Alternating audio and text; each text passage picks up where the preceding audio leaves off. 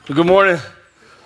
My name is Chad Vinson. I'm the community group pastor, and it's my turn this morning to fill in a little bit and pinch hit with Monty, our other teacher pastor, being gone for sabbatical. You typically see me at the front door, right? Giving you a smile and hello. Hopefully you've come back because of that. If not, don't tell me that. But I enjoy this privilege and honor to be able to open God's Word with you this morning. They call them the greatest generation. They were born during the Depression, and they fought during World War II. They couldn't come home from the war, and so they'd done enough. They did their duty. But instead they came home from the war and they built our country into the greatest ever.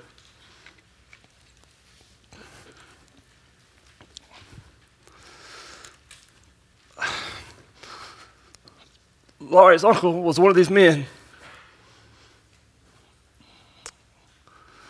And I knew I probably wouldn't get through the introduction.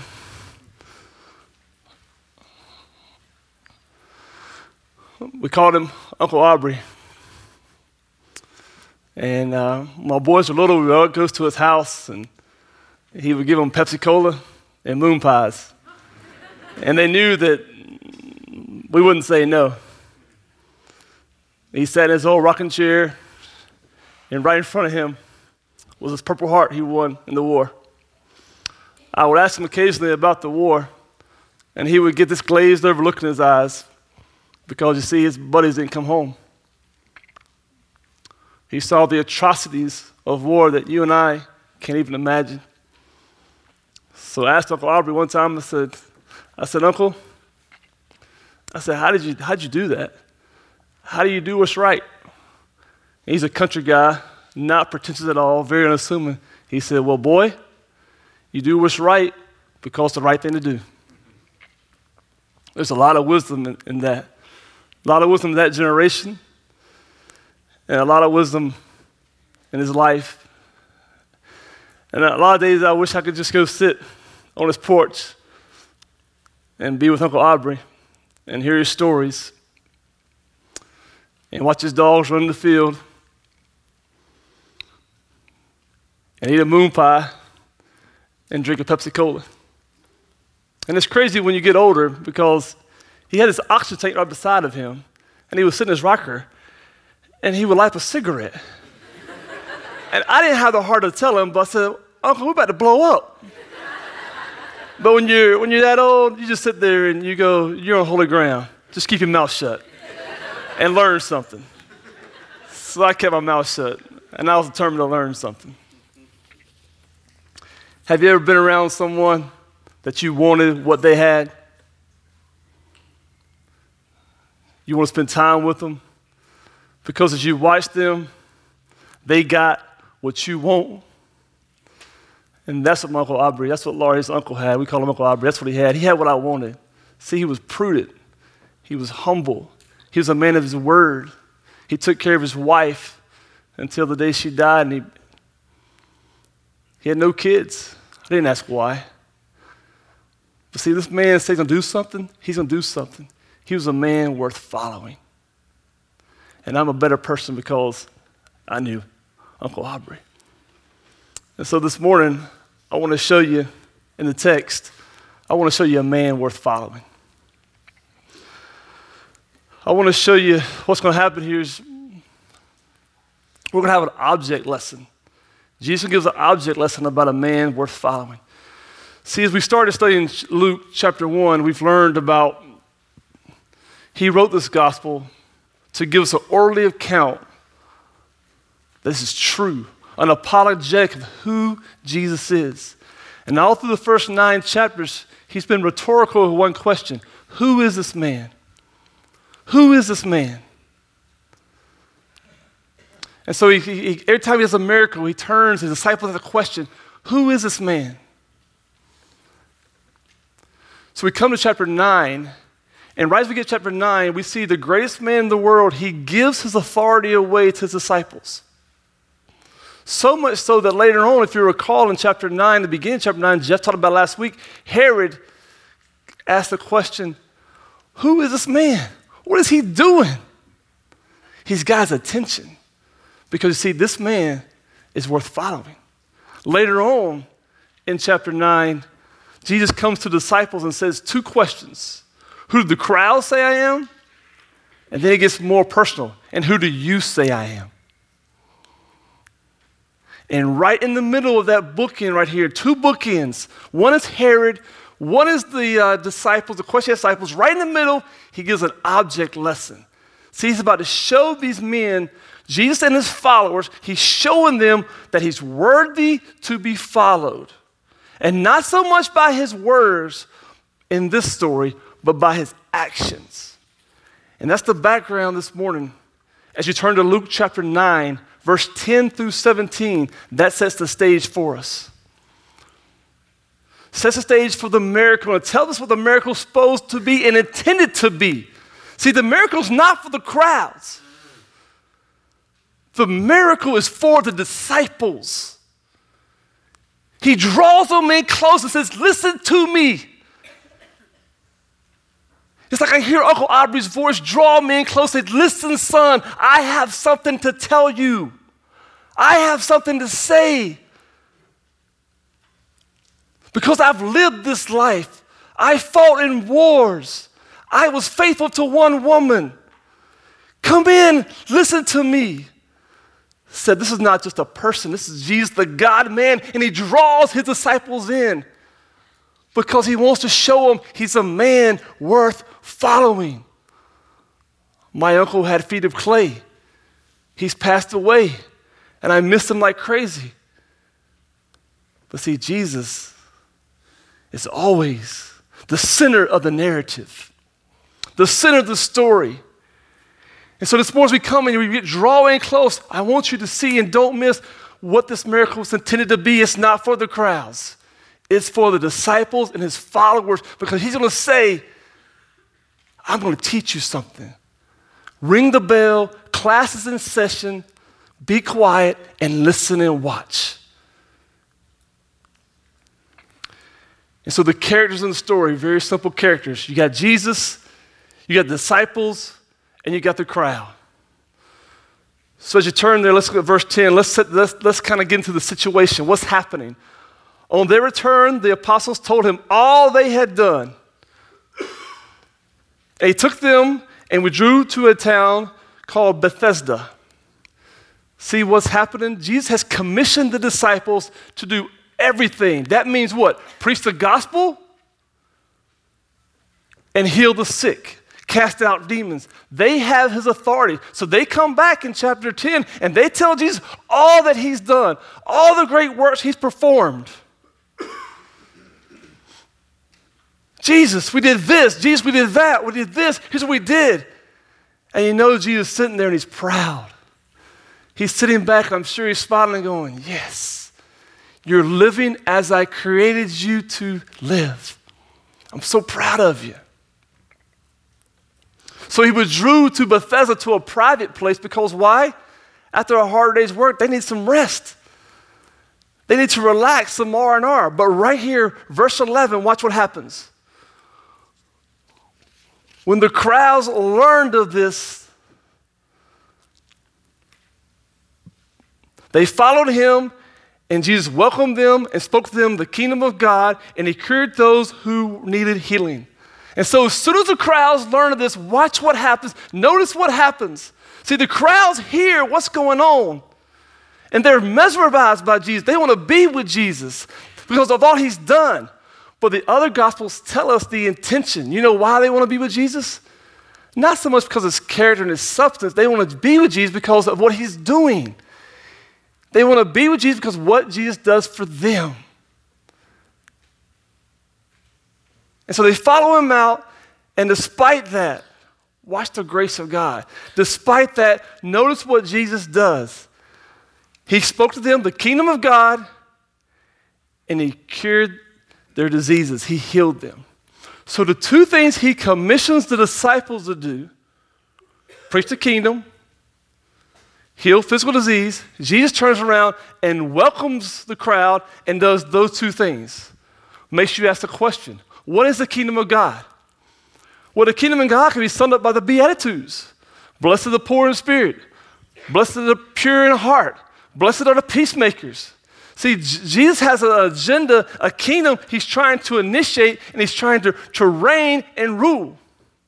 That's the kingdom of God. But the kingdom of God is already not yet. See, we experience some of that, but not all of that in its totality. We experience a relationship with God, but it's not perfect because of what? Sin. So we experience some of that, but not all of that. And so what Jesus is saying is, I'm preaching the kingdom. I'm doing what I commissioned you to do. But don't miss the two-pronged emphasis of the kingdom, preaching and healing. So when he's preaching, he's validating who he is, that he's worth following. He's drawing them in close and saying, watch me, disciples, watch me, look at me, notice me. I'm welcome in. I'm doing what I commissioned you to do. But let's get to the conflict. Now the day began to wear away, and the disciples came and said to him, send the crowd away. Send them away that they may go into the surrounding village and countryside to find lodging and get provisions. For we are here in a desolate place. So put yourself there. You see what's going on in the story? The disciples are kind of being preempted. They say, Jesus, we don't have a problem. I don't know if they didn't care about the crowd. They could or could not. It could go either way. But they knew something was about to happen. It was getting dark, and when it gets dark, it's time to eat what? Dinner. It's time to eat supper. And so he drew them in. He says, hey, as he draws them in, he says, listen to me. Watch what I'm about to do.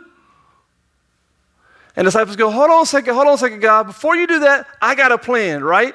Let's go ahead and send them out. In contrast to what Jesus is doing, Jesus is welcoming, the disciples are sending them out. Notice in the text, they could get some lodge. So the disciples are trying to think ahead of the game. They're going to get hungry. We're going to have a problem on our hands. Did you catch it? Did you see it? You didn't miss it, did you? Who are the disciples with? They're with Jesus. See, they forgot who they're with. And they go into problem solve and fix it mode. And they begin to, hey, let's send them out. And Jesus is right there going, hey, you got me. You got me. You see the great compassion of Jesus, don't you? Just listen real quick with me here. When he performs miracles of healing throughout the gospel, it shows his compassion for those who were ill. When he performs miracles about casting out the demons, it shows his compassion from those who were tormented.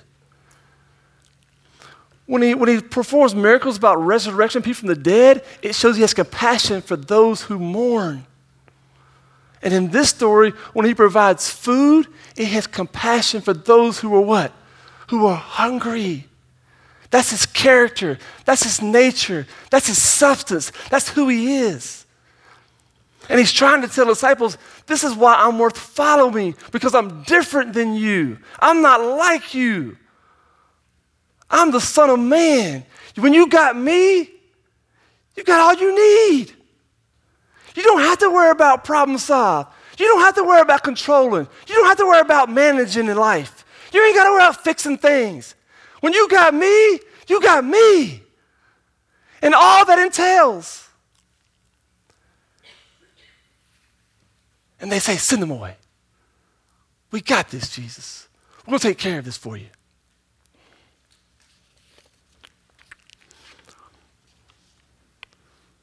So we get to the climax. The tension keeps rising, And then in 13, look what he tells the disciples to do. Look at 13. But he said to them, you give them something to eat. You give them something to eat. And they said to him, we only have 5, you know the story, 5 loaves and 2 fish. Unless we're able to go buy food for all these people? See, what is Jesus doing?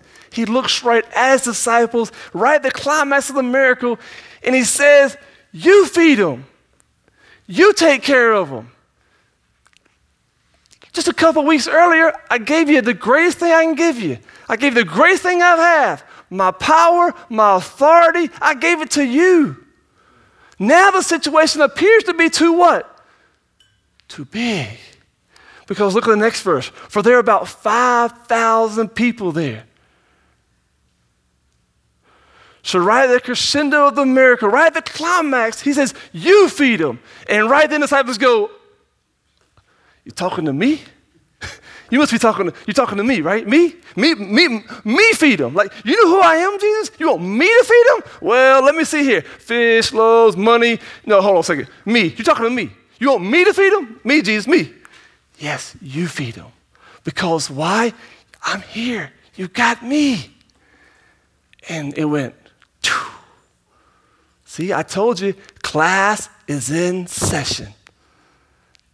And disciples failed the test. Sounds just like who? Me. Sounds just like you. It sounds just like us. Right in the crucible of life, we forget who we've got. And we've got Jesus. Because you know what? We got 5,000 people to feed. It's too big. It's too much. So Jesus comes on the scene. He doesn't shame them. He doesn't embarrass them. He'll say, what are you doing? I've been with you for how many months now? How many years have I been with you? This is what you're going to do? Really? Really? Do you see the text? What's it say? Right next verse, what's it say? And he said to the disciples, really? Seriously? After all I've done for you? Like, this is what happens? He has them sit down.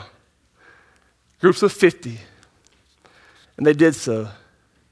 And taking the loaves, and taking the bread, taking the fish, Jesus bows his head like any pious Jew would do, and he blesses the food. You see what he did? He went back and said, hey, wait a minute, I've got this. I've got you, disciples. Let me teach you some more about who I am. Let me tell you another thing, why I'm worth following. He brings them in. He's got the loaves. He's got the fish. And he begins to pray. And I don't know how this happens, but read with me. And taking the 5 loaves and the 2 fish, he looked up to heaven. He said a blessing over them. And then he broke the loaves, and he gave them to disciples to set before the crowd. And somehow they ate, and they were satisfied. And what was left, he picked up 12 baskets of broken pieces.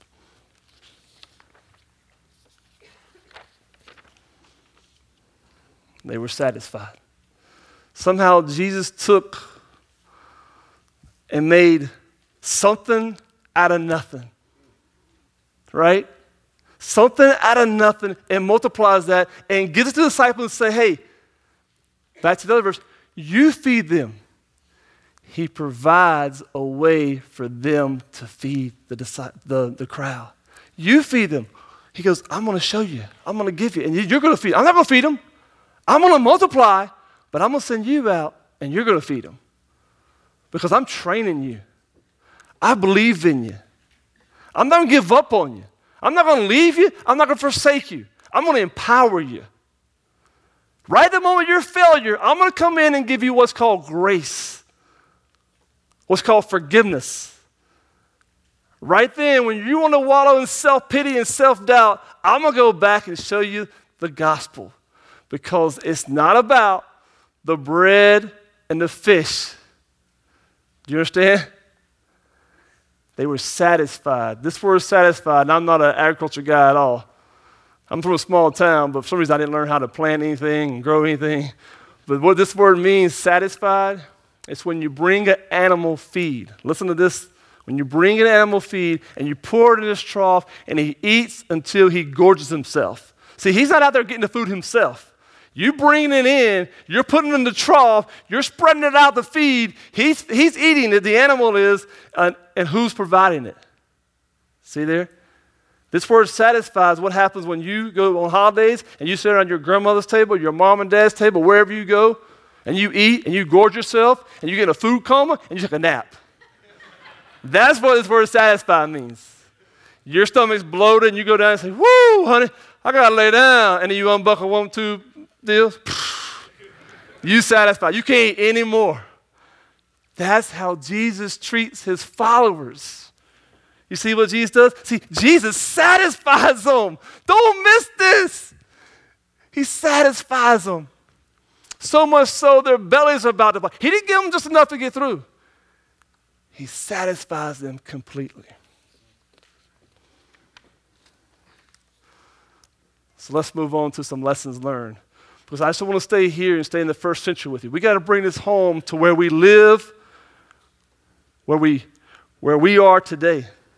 So Jesus is always in teaching mode. If Jesus is always in teaching mode, therefore this miracle is to instruct the disciples. If it's to instruct disciples, I better listen up. This miracle also is to instruct me about this man Jesus and why he's worth following. But see, just like you and I, we're infected with a disease. It drives me absolutely crazy. You know what disease is? It's called independence.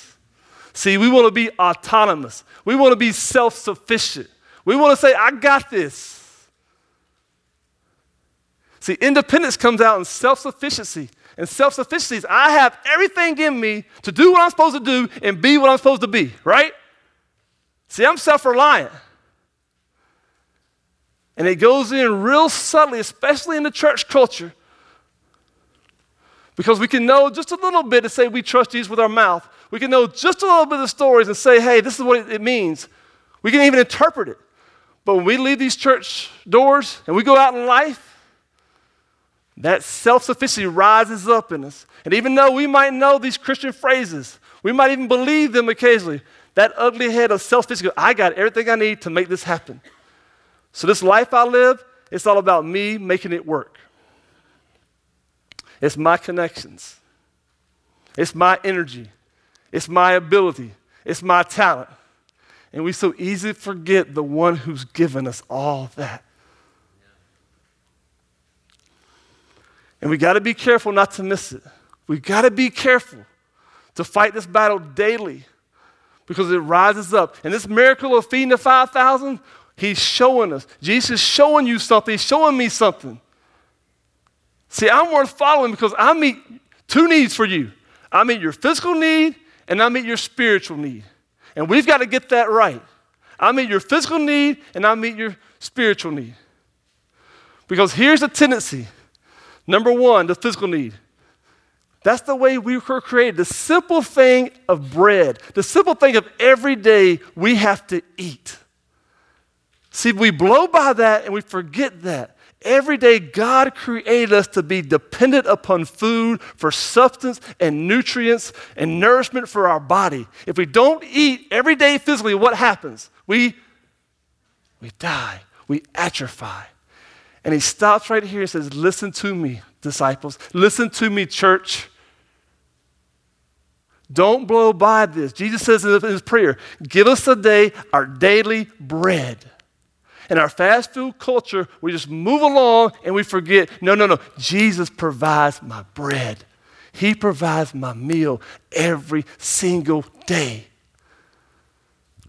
And that's why he's worthy to follow because he provides. I don't do that. I have gifts and abilities, but that's because he's given me those. And so what I do is I turn back in a posture of thanksgiving and I thank God for all he's done. And all he's given me, the physicalness, the physical food that nourishes my body every day. So you see it with Jesus again. He heals the sick, makes the blind see, makes the lame walk, because he cares about our physical needs. He cares that we're hungry, and he provides that for us. But stay with me, but gradually, do you see yourself how this happens? Gradually, oh no, the company's going to downsize and they're getting rid of me. See, one moment everything's fine, and then my health is great. I'm doing fine. And then one moment, have lingering health issues that don't seem to go away. Financially, we're stable, we're great. One financial setback takes me all the way back. That's a little heavy. Here's a lighter one. So I think to myself, I'm going to go run a mile. I haven't run a mile in a while. I'll run a mile. I run a mile Friday, Sunday. I can barely stand up. I'm so sore. My body is just like, it is tight. I'm like, trying to get out of bed, trying to move. See, physical. Why do I say that? Because that's what happens. Sometimes we can just forget who provides our needs, our basic health needs. And we're dependent upon that. And that's how Jesus created us, to be dependent, not independent. And so it's at his grace that he covers our physical needs here's the deal, to show us something greater. Just like in the Bible, all the people he heals, guess what happens to them? They get sick again. The people he's going to feed in this story, guess what happens to them? They get hungry again. See, it's temporary satisfaction. And it's temporary because always pointing, what Jesus is doing, he's always pointing to something greater. He's always pointing to something greater. And that greater satisfaction is himself. There's a story of a lady, older lady. She was sitting in the front row of a church. And when the preacher started talking, she would say, "Get him up! Get him up!" And what she's saying is, lift Jesus up. The preacher didn't get him up, lift him up. She started shouting again, "Get him up! Get him up!" And that sister will wear that pastor out if he didn't make sure that Jesus is the main thing and getting him up and not ourselves. And getting us off ourselves and onto something greater, a greater story. And these physical needs that you have, that I have, they always point to something greater, and that's the spiritual. And this is why Jesus is worth following, because he not meets our physical needs, he also meets our spiritual needs. You know the verse, we don't live by bread alone, but every word of the Lord. And that was from when I'm going to come to it in a minute. That's when Satan was tempting Jesus after 40 days of fasting. He was tempting Jesus. And Jesus says, I don't live by everything physical. I live by the spiritual. See, Jesus frequently in his gospel says, I have food you know not of. I have food you do not know of. Meaning his nourishment is a spiritual nourishment. See, he has food we don't know of. And he's trying to, as he makes that way in there, communicates that to us, he's trying to tell us something important. Because we're followers, and Jesus is trying to say our real satisfaction comes when we see our spiritual need. So let's not be too harsh on disciples. When Jesus says, feed them, and they go, me?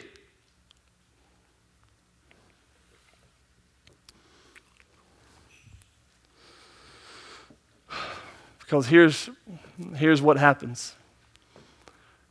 If we're not careful, spiritually speaking, we forget to see our needs. Because what happens is we come in here and we start getting a little bit healthy. We start getting a little bit better. We think, we've graduated from the gospel now. See, because I came in here and I saw my need, and I was really hurting, and my marriage was falling apart, and my kids weren't doing well, and I wasn't doing well, but now I'm getting a lot better. I'm getting so better now that what happens now is I'm starting to know how to pray. I'm starting to learn how to teach a little bit. I'm starting to see how God's using me. And so wait a minute, I'm getting better. See, because you don't know, I'm in charge of a ministry now. I do stuff now. I have family devotion with my kids now. Things are going well at home. Me and my wife are doing great. Things are doing wonderful. It's so easy to think I've graduated from the gospel. You see what happens? I start gradually getting better and better, and there it is, self-sufficiency, self-reliant, and now look how much God's given me. See, I used to be on the other side of the desk, but now I'm teaching people, I'm sharing people, I'm giving. I'm healthy, and that's the danger. See, we never graduate from the basics of the gospel. And see, that's why I'm telling you, it's not about the bread and the fish. It's about spiritual nourishment that satisfies you. Because you've got to always come back to what satisfies you. I don't care how healthy, better you get in life. It doesn't matter. You never graduate the gospel. You never get rid of the gospel. You have to come back day and day and day and day, no matter how good your life's going, no matter how much God's using you. It doesn't matter. You have to come back to what's the main thing. The main thing is going back to who Jesus is, and he's worth following because of what he's done. And see, what's the greatest gift? Think about it. What's the greatest gift you can give someone? What's the greatest gift you can give someone? A nice vacation? A nice house to live in? A nice car to drive? What is the greatest thing you can give someone? Jesus says, I am the bread of life. So what Jesus is saying is, I give you myself. The greatest thing relationally you can give someone is yourself. If you're married, your spouse wants you. If you have kids, your kids want you. If you're dating advice, that person wants you. They don't want your stuff. That feels like I'm being used. That feels like I'm a project. I don't want that stuff. I want you. I want to know you. All the other stuff I can get away with. And so Jesus comes in and says, I give a spiritual gift to you. I give you forgiveness. I give you love. I give you reconciliation. When everything in life is falling apart, you've got me. Don't fall in love with the other stuff. That stuff comes and goes. Fall in love with me. I'm the incarnate. I'm the incarnation of the gospel. It's me. And what your heart deeply wants this morning is a person. You don't be fixed. You don't want a program. You want the spiritual nourishment of satisfaction of sitting back and going, man, I am completely satisfied in Christ and in Christ alone because this morning I'm getting him up. I'm not too good to go back to the gospel. That's where I find life and satisfaction. Why would I not do that? Feed my spiritual soul. But sadly, we live in a world that all we've got the physical, and it's all in our face all day long. It's like a carrot waving at us. Come get it, come get it, come get it. Stop going chasing the carrot. Chase Jesus. He satisfies your soul. The material things will never satisfy. And that's what he's trying to articulate in the parable. It's not about the bread and the fish, for crying out loud. It's not about that. And so you're going to be like me one day. You're going to be on a boat one day at a lake with some good friends. And you're going to be hanging out, and it'll be a great time, great people, great food, great generosity. And you're going to look to your right one day, you'll see a boat. And the boats will go by you, and people will name their boats, right? And you're going to look around and go, that boat's name was Never Satisfied. Never Satisfied? I don't know who the captain of the boat is. I don't know the boat's story. But I'm going, you named your boat Never Satisfied?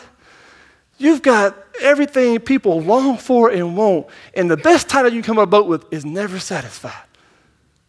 You got it all. And you're never satisfied.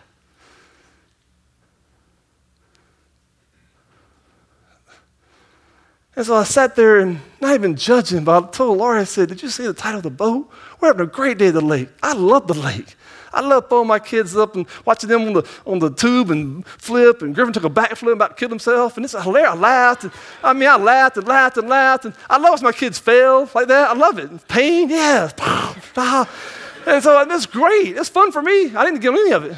I'm too old. And so I just watched them fall. And so, but then you're looking around going, you're never satisfied. So church, can I ask you a question? And myself a question. See, are you satisfied? Are you really satisfied? Or do you come to Jesus and kind of play this little game of, well, I know the church language, I know the church culture, but that feels so shallow. But I'm really doing my own strength. And I don't know about you, but I'm 43. I'm not young. I'm still young. I'm not old. But I'm tired of living like that. I'm tired. And I think if my uncle was alive, I think he would tell me, that's not a good way to live. The best way to live is to depend upon someone and entrust your life with them. Are you ready? Are you willing to do that? Because you'll never graduate the gospel. And I don't want you, at your funeral one day, some guy stand up saying, well, Chad, he was a good guy, but he was never satisfied. I don't want that to be on your epitaph. I want to know that you were full, you were stuffed, you feasted on Christ every day. You were fat in Christ. That's what I want to be, just purity, fat in Christ, happy and fat. See, that's the beauty of the gospel. Let's pray. Father God, thanks for your love and your grace and your goodness, that this story isn't about fish and chips, that this story reveals our independent nature. It reveals that you're worth following. It reveals that you have substance and character, and you truly do satisfy. So I pray we repent from our self-sufficiency and self-independence. In Christ's name I pray. Amen. Let's take a moment, if you would, and as just reflecting on the sermon a little bit. Space Pets is up behind you. Just one thing, one thought that you can take away. I think for me, throughout preparing this, it was just believing again and again and coming back to Christ that he really is whole satisfaction, because my day's so busy and I forget that. So it might be a belief, it might be something to do, it might be a prayer, it might be something you want to think about. So just think about that for a couple seconds here.